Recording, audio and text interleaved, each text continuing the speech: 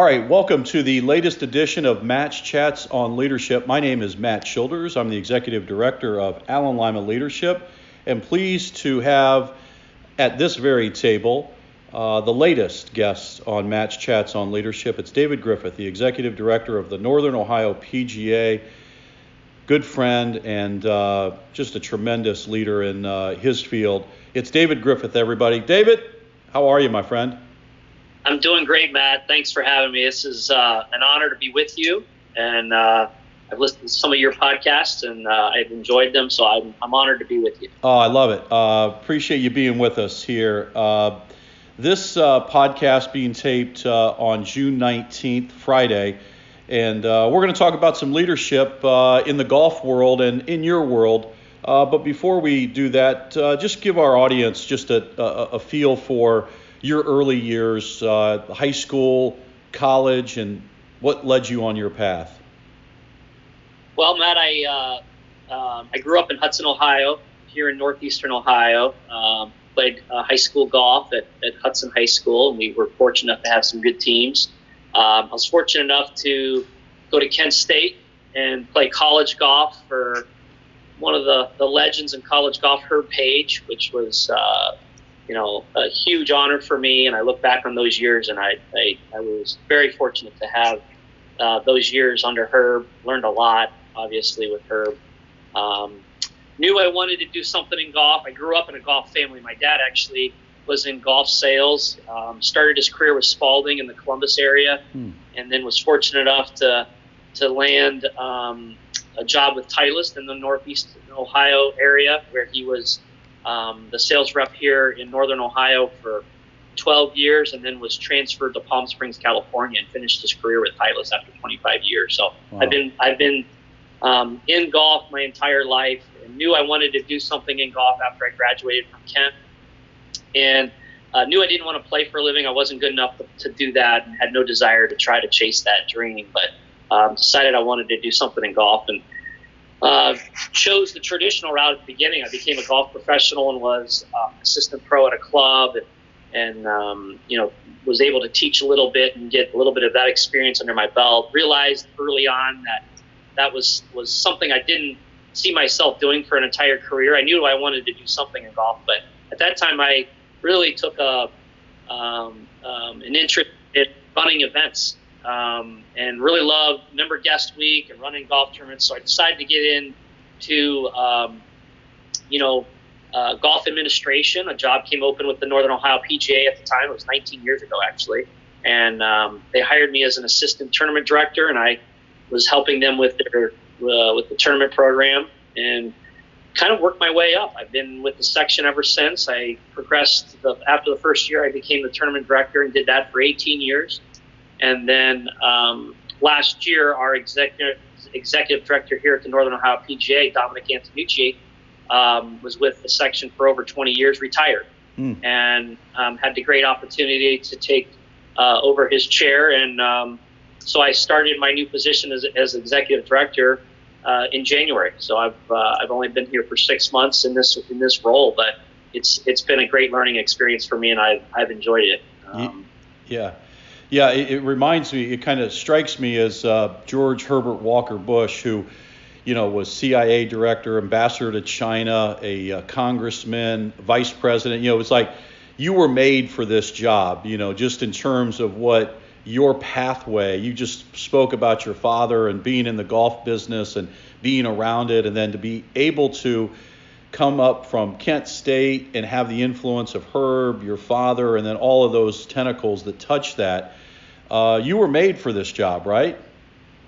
Well, I don't know. That's Matt. I look back now and I never envisioned myself going through this process and getting to the chair I'm in. I mean, obviously I did here in the last 5 years or so, 7 years. I had aspirations to take over for Dominic, which was he was a great mentor of mine. I mean, and he's guided me along. And, it's funny how things just happen, in life. You don't set out specifically with the end goal, and how you get there is sometimes quite different than what you envision. But I think what I love is I love what I do. and it was easy for me to work hard and work long hours and take pride in the product that we put out. And it just happened. I just got to this point, and it takes time, obviously, for anything that you do in life. And I'm still learning. Obviously, I continue to put myself in uncomfortable positions. I think that's how we all grow. And obviously, we've all experienced that here in the last 3 or 4 months, and with the situations we're dealing with this pandemic. And it's been a blessing for me, actually, in this position, because it's forced me to get into some things that I never thought I'd have to deal with. Yeah. So it's been great. Visiting with David Griffith, the Executive Director of the Northern Ohio PGA, on our latest On Leadership podcast. Griff, when you think about, start with your dad, his influence, what leadership lessons did you learn from your dad and your parents in general? Yeah, both my mom and dad have been obviously huge influences on me. I mean, they taught me at an early age what hard work was about, how to be honest, try to always do the right thing.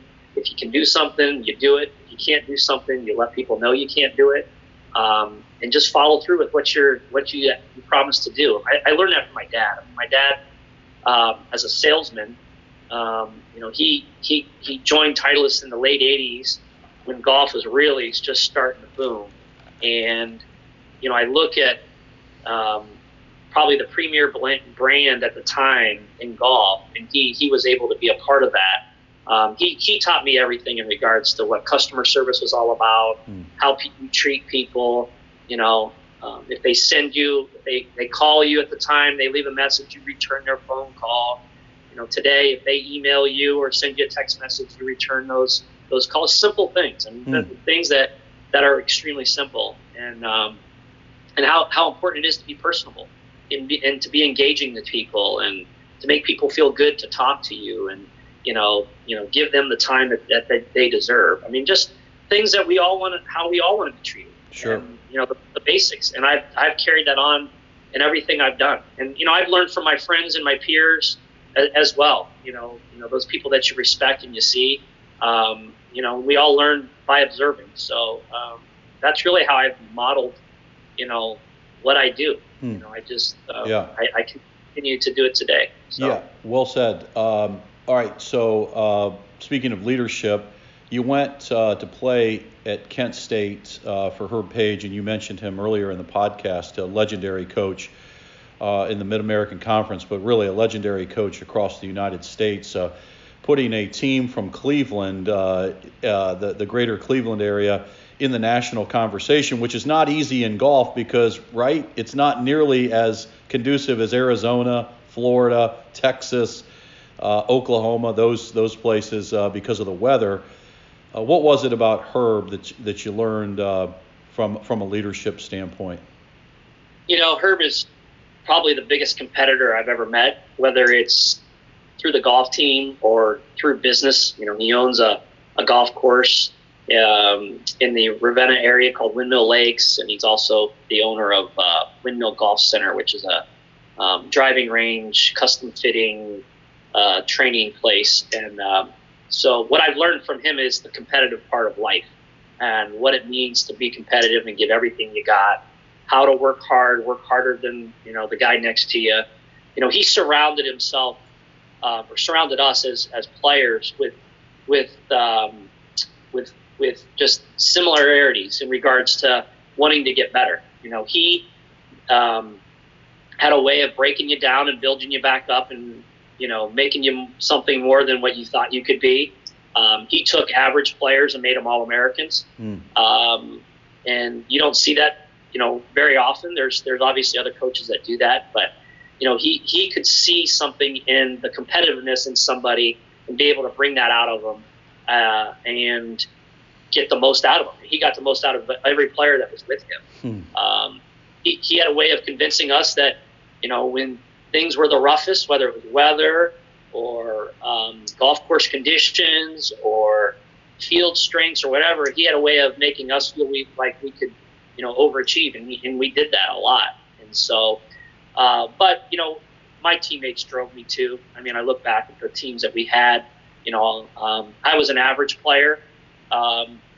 Struggled, my freshman and sophomore year, didn't play much, played a little bit, but not much, played, more my junior, then played a lot my senior year. And the guys that I was teammates with, they drove me. I mean, we competed every single day, whether it was, in the weight room or on the, when we would run around the running track, or we played basketball in the off season, or obviously when we practiced with short game contests, or obviously when we played golf. I mean, we were always competing. Yeah. So, I mean, that's that. When you think about golf, and by the way, did you at what point did you know you were going to Kent? Were there other opportunities where you said, hey, I might go to this school? Did you know that Kent was in the fold early on?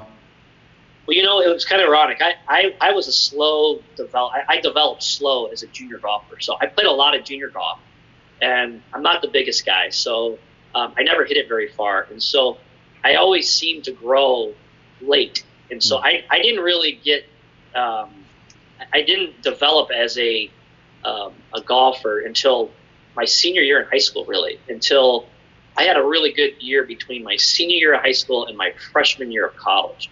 And so I finished high in a couple national events and got recognized, but it was really past the recruiting process for me. It was over. So I really didn't get recruited. I actually went to Ferris State for 2 quarters, and went up there, and they had a golf team, but it wasn't the experience that I wanted at the time. I really wanted, I kind of changed my philosophy that summer between my senior year of high school and my freshman year of college. And I went up there, and the golf team was just not the experience I wanted. I wanted something more. I wanted to be more competitive. And so I was close with Herb and knew Herb very well, especially through my father. And Herb told me, he says, if you want to come, we'll give you an opportunity. I'm not going to promise you anything. You have to earn it, but we'll give you an opportunity. And so I left Ferris State and went to Kent, and he gave me that opportunity, and I took full advantage of it. And, that I look back on those decisions that I made at the time. It really, it formed my whole future. There's no way I would be where I am today if I didn't make that decision and go play for Herb Page. Yeah. He taught me so much. So, so no, I really didn't get recruited. So it was kind of a unique situation. I was a late developer and was fortunate to just make that decision at the time that I did. Yeah, for sure. That's a great story, by the way. All right, so when you're out there kind of on an island, because golf is an island, it's an individual sport in most cases. You play on a team when you play in high school and college, but for those that are listening to this podcast and this interview, what would you say to them about what makes someone stand out in the golf world in that individual sport? Boy, that's a good question, Matt. Obviously, talent. You got to have talent, obviously, at the highest level. But you gotta embrace pressure. You got to be able to work hard, obviously. I think someone that can control their emotions, obviously, is huge at the highest level. The player, I've learned a lot. I think I've developed much more as a player in the last 20 years observing good players, right? So I've been able to really see, the difference between, there's a lot of guys and gals that have all the skills. They can chip and putt, they hit the ball well, they hit it far, they got all the things that you think you would need at the next level. But the ones that really go on and achieve greatness are the ones that embrace pressure, and when they get an opportunity, they take advantage of it, and they capitalize on it. And I always use an analogy, especially youngsters. When the pressure's turned up the most, a lot of people run away from pressure. I've seen very few that run towards pressure. And those ones that run towards pressure are the ones that are going to have long-lasting careers at the highest level. Yeah. And there's very few that have it, very few, because it's so hard. It's an uncomfortable thing for all of us. Right. But those are the ones I think that I've seen have the most success. And those, you got to take advantage of those opportunities, because these good players, they play good probably 10% of the time, the majority of them. But the ones that have long careers are the ones that take advantage of it when they're playing good. Yeah, yeah. So, no, very good. You spoke about juniors. The Northern Ohio PGA leads juniors and runs a series of tournaments every year and has been doing that for decades. What is it about youth and what you're trying to have as a guiding light for your youth golfers? Yeah, Matt, the Northern Ohio PGA is an organization of 450 PGA members throughout the northern half of the state. That's who we represent. And the biggest thing that we're tasked to do is to grow the game. We are the ambassadors of the game. Our PGA members are the ones that are the experts in the game. They're the ones that teach the game. And their ultimate goal is to grow the game. And so as a junior golf organization, and what we do through the Northern Ohio PGA, that's what we're trying to do. We're trying to grow the game through youth. And we have we have a great vehicle with our junior golf program that does that. We run approximately 35 to 40 events throughout the summer, beginning in mid-May all the way through the end of July. We complete most of our events before high school golf starts.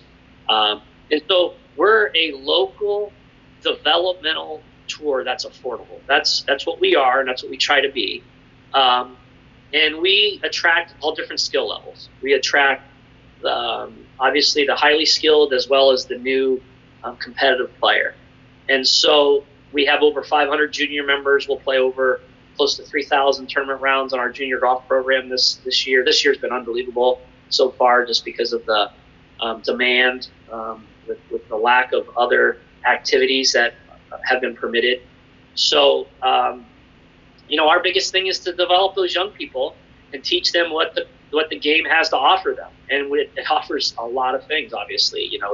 It's got life skills. We learn life skills. These kids learn life skills every single time they tee it up.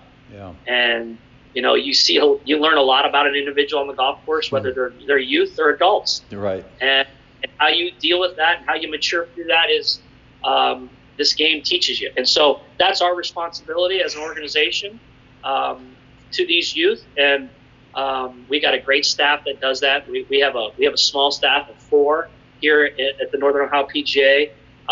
But that's those are that's our responsibility to the game. Yeah. And so we obviously take great pride in that. Yeah. We'll talk just briefly in the near about the PGA professional side of it. So you have the youth side, and then you have the PGA Club Pro side of it that you also administer. But let's just talk a little bit about what you said about this year with all of the activity in golf. You have been a member of Governor DeWine's advisory committee on youth and adult sports. What has that committee been about? And if you could explain that to our audience, I think it'd be very helpful about what's happening with the COVID-19 pandemic. Yeah, it's here I am in my first year as executive director. Yeah. And I was asked to be on this advisory group and represent golf. So I was extremely honored to do that and to be a part of it. And it was a huge task, not specifically for me, but for all of those that are representing youth in adult sports throughout the state, to try to get all of these activities back to the public in a responsible way, and how we could introduce that to everybody. Because obviously sports are a huge part of the citizens of Ohio. I mean, I learned a lot in regards to all the different activities and what there is out there to youth and adults. It's unbelievable. So anyways, it was a great honor to be on that. We worked closely with the Ohio Department of Health. It consisted of it's still ongoing actually. We've probably had, 5 or 6 conference calls. We typically did them weekly. We had the Ohio Department of Health that were on the calls with us. There was probably anywhere from 25 to 30 individuals that were represented on calls, on these weekly calls. And we were tasked with basically putting mandates and restrictions and recommendations to the governor on how we could responsibly conduct our activities, whether that was through competition or leisure or whatever it may be. And so we've developed those, and we were fortunate as golf to be one of the early ones, if not the earliest activity to be permitted. It was great to be able to go through that process, let everybody know how we were going to operate our facilities, how we were going to operate our activities, if there was competition involved, and how those things were done, and how we were going to communicate that out to the public. So it was great. It was great to learn from the Ohio Department of Health and what they were looking at and what was key in these activities to get going. And it was a different way of thinking, but it was a great learning process for me individually. It was fun to work on it. Yeah. How about that? Your first year as executive director and the pandemic hits within the first months of you taking the reins there. That had to be incredible in itself, just because you're starting a new chapter and then being able to create your piece of it from where Dominic had left off, and then the pandemic hits. But why was golf such a sport that one could say we can get up and running versus a lot of the different contact sports? Well, I think one, obviously it's not contact, which is huge. And I think the biggest thing is the social distancing. Every time we were on the call with the Ohio Department of Health was social distancing. How can we keep that distance? Yeah. And what a better place than on a golf course. So, I think, they all saw that and the importance of being outdoors and mentally being able to have a place for people to go to enjoy the outdoors and to basically escape from what we're dealing with. Yeah. It's still obviously still going on and very much in our lives still. But the golf course is a way that you can get outdoors, get outside, enjoy the weather, be with your friends, but still keep that social distancing. So it was obvious early on that we could provide that. And what I was proud of is a lot of these other activities, I think, saw what we were able to do through golf, and they used it in their own sports too. So it was a great model and a great activity to really lead the charge, and we've benefited from it. Golf is, I don't want to say Corona's been positive for golf, but it's been positive because it's really reintroduced golf to those that may have left the game and introduced it to those that are new to the game, especially youth. And it's a game that can be played that's safe, responsible. It's a great physical and mental escape. The game offers so many great things. And I think this has just brought that back out. It's just reemphasized what we already do, but it really brought it to the forefront and let everybody know what this game has to offer. Yeah, no, that's very insightful regarding the game. Visiting with David Griffith, the Executive Director of the Northern Ohio PGA, on our latest edition of On Leadership. How do you grow the game? You talk, and obviously you said that with the health crisis that it's growing because it's one of the things that people can do. But outside of that, we know that golf has gone through some transitions over the last couple of decades with really a huge surge in the 80s and 90s, and then kind of falling off with a lot of courses closing and those type of things. But you do hear that both from a PGA Tour standpoint, from your chair standpoint, and then from the golf industry as a whole of growing the game. How would you define growing the game and what the best opportunities are for that? Well, junior golf obviously is the obvious thing. I think if you can start any person in their early years and introduce them to golf, and obviously you have a better chance of keeping them in the game. Yeah. I think a big thing that we've tried to do as well is to try to the diversity and inclusion of the game. We've tried to embrace that more. We're trying to grow it with women, females. That's been a huge growth part of the game. So you're seeing women play a lot more, which is huge. And I think, with all the different challenges we all face on a day-to-day basis, whether it's time, our time is gotten obviously,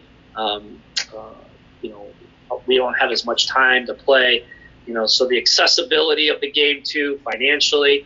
And I think you're seeing a lot of different things pop up. Obviously, Topgolf is something that we have here in Northeastern Ohio. There's definitely I think there's 2 other locations in the state. You have one in Columbus and there's one down in the Cincinnati area. Topgolf has introduced golf to a different, a different area that we haven't seen before, which has been fantastic. So there's, golf is not just going out on the golf course and playing the game. I mean, you can go to a driving range, you can go to a putt-putt course, you can go to Topgolf. There's a number of things that you can do to get introduced to the game. And obviously we welcome all those different avenues. So, I think golf in the state of Ohio is very accessible. We're fortunate to have a lot of great public golf courses that are tremendous.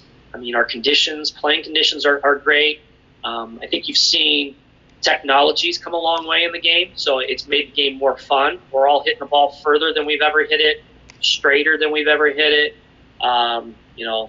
So you're seeing those things, which all contribute to I think to more people, or hopefully more people staying in the game and coming to the game. So you just can't. You've got to be open to anyone, and we are, and I think more than ever. Yeah, very good. You talked about the youth and that development for the youth in your programs, and then you have an adult program that is the PGA Professionals Club Pros that you have tournaments that you run, and then you also advise, and as you said, you're on the administrative side. But give us just a sense of that, and for those that are going to be reading this article that we'll publish here locally, Steve Mulcahy's been in Lima for 20 years now at Shawnee Country Club. How would you tie him in as a leader in your profession? Well, first of all, Steve has been a PGA member, like you said, for 20 years, and he's been a huge ambassador of Northern Ohio PGA. Obviously, his playing ability is at the top in our section. He's accomplished so many great things through his playing part, but he's also a tremendous teacher. He's one of the best teachers in the state. I know he gets recognized yearly for that. So he's highly respected in our association. He's a huge resource for a lot of our PGA members here in Northern Ohio. He's a huge resource for us here in the section office. Steve's very active, as well as his assistant Asa Donaldson's a PGA member. Both very active in our association. So we run a tournament program. It's probably our most recognizable thing we do within our section for our PGA members. We start in mid to early April, go all the way through the end of October.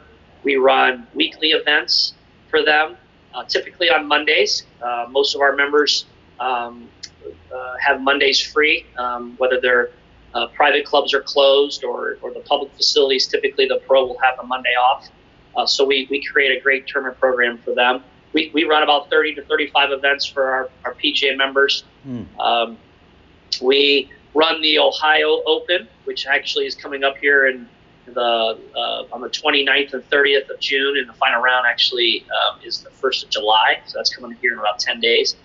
We also run the Ohio Senior Open, which we just had here in early June.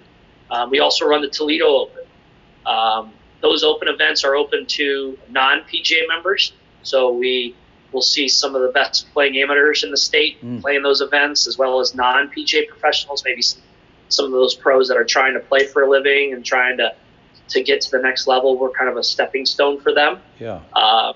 big part of our office is we run educational programs for our PGA members, whether it's on teaching.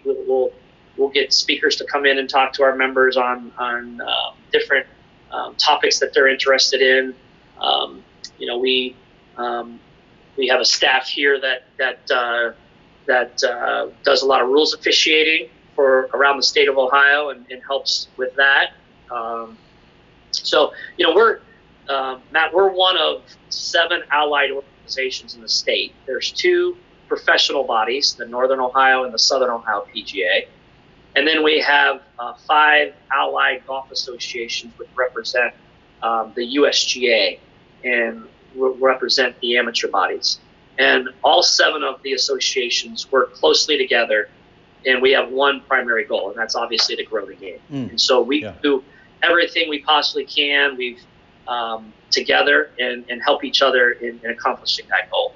So yeah, very good.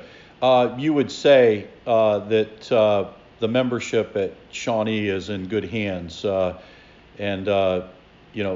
somebody's been there for 20 years, you sometimes wonder, do they even know what the other side of that coin might be if you don't have a Steve there with his staff, with Asa and company? Yeah, no doubt. I mean, to have a town such as Lima, the size that Lima is, and I've been fortunate enough, you all have invited me over there a few times to be there and to do a few things, and to have a resource like Steve and Asa there at your local country club is invaluable. I mean, he's got so much knowledge, and I think the main responsibility we have is to make the game as fun as we possibly can for our members and guests. And the best way to do that is to help them through their own games and to enjoy it more and to be able to be better, right? And to have Asa and Steve there teaching the game at Shawnee is invaluable. I mean, I think that's the biggest responsibility they have is to make it more fun for their members. And obviously you can't have anybody better than the 2 of them. Yeah, very good. Okay, couple last ones. Golf and business, in terms of a lot of the audience that reads this are business leaders and will hear this podcast. How does golf and business go hand in glove? We treat it as a business. I mean, just like any other business. I mean, it's we're trying to grow, just like any business would be trying to grow. When you look at all sports, not specifically just golf, everything's a competition, right? Mm-hmm. I mean, whether it's business or sport, and we're just trying to be better than the person next to us, and be able to grow what we're trying to grow. Yeah. Let me ask this. Just I'm sorry to interrupt, but what I was getting at, I probably didn't ask it right, is the relationship between golf and then people who golf and then they operate businesses and they come together because of golf, and businesses they conduct business on the golf course. How have you seen that? Because you've seen so many different clubs and so many different public facilities where people come together, but a lot of times there's business that's conducted vis-a-vis golf, which there's not a ton of sports that offer that. Right. No doubt. I mean, golf is a relationship business, just like business, in any business. And so the relationships you can create through golf is invaluable. And business, I mean, we've all learned business is done on the golf course. I mean, how many times do you have that you can spend 4 hours on a golf course with a customer or a client that you can build a relationship and get to know them a little bit outside of the business, relationship. And golf, you learn a lot on the golf course, obviously, right? So it's a great tool for that. I think some of the most successful businessmen are golfers, and they're members at clubs, and they play all different types of golf courses. So it's invaluable. It's amazing when you look at business and how we all do business. it's all through relationships. It's strictly relationship based, And I learned that from my dad early on. It's all about relationship. People want to do business with those that they trust and the ones that they have the relationships with. And obviously, there's no better place to form those than golf. Yeah, agreed. Okay, get you out of here on this. Golf, obviously, at the highest level on the PGA Tour, has certainly seen their share of disruption this year because of the health crisis. The Open Championship, which we commonly refer to it as the British Open, is not postponed, but it's canceled, and the other majors may not have fans, and then Augusta is going to be, I think, in November, if I'm not mistaken. What are your thoughts at the highest level of what's happening with the PGA Tour and how they're handling it, and then what will it be like to see Augusta in November and then come right back possibly in April? So within a 6-month time frame, you'll have 2 Masters tournaments. Yeah, I tell you what, it's going to be fun. I'll say that. We've got a lot of great golf and important golf here in the second half of the season, unlike any other year, obviously. Yeah. So it's great to have the PGA Tour back, which they've just started back. It seems like we're progressing toward having those events. What they're going to look like is going to be completely different. But it's going to be interesting because I think what you're going to see is if a player gets hot here in a few week stretch, they could win a couple majors. They could win 3 majors. Yeah. And the way it was spaced out before is it would be a lot harder because there was going to be some downtime. So it's going to be an endurance test for these guys. It's going to be interesting to see how their games, how sharp they can keep their games going. I'm interested to see what Tiger does. You can kind of sense that he's setting up for that run. Mm-hmm. He's not playing yet, so he knows it's going to be taxing. So he's not jumping the gun here early on yet. He's going to, pick and choose what he's going to do, and then he's going to go all in, obviously, for the majors. The fan part of it, I think having the Ryder Cup this year is it's kind of unfortunate, obviously, because obviously the fans are such a big part of that. And I hope by the Ryder Cup we're able to have fans. I'm sure it's not going to look like it normally does. They're not going to be able to have as many fans, I'm assuming. But you know what? I think the Masters. The Masters is still going to be great, no matter what, whether they have fans or don't have fans. Yeah. It's going to be interesting. I'm excited to see how it all develops. It will be very interesting to see. You're right. I had not forgotten about the Ryder Cup, but hadn't had that in my thought as I was asking that question. But there's a lot. So there's a lot of golf for the for the golf fan to be able to consume here coming up, and we'll be looking forward to that. One last one before we get you out of here.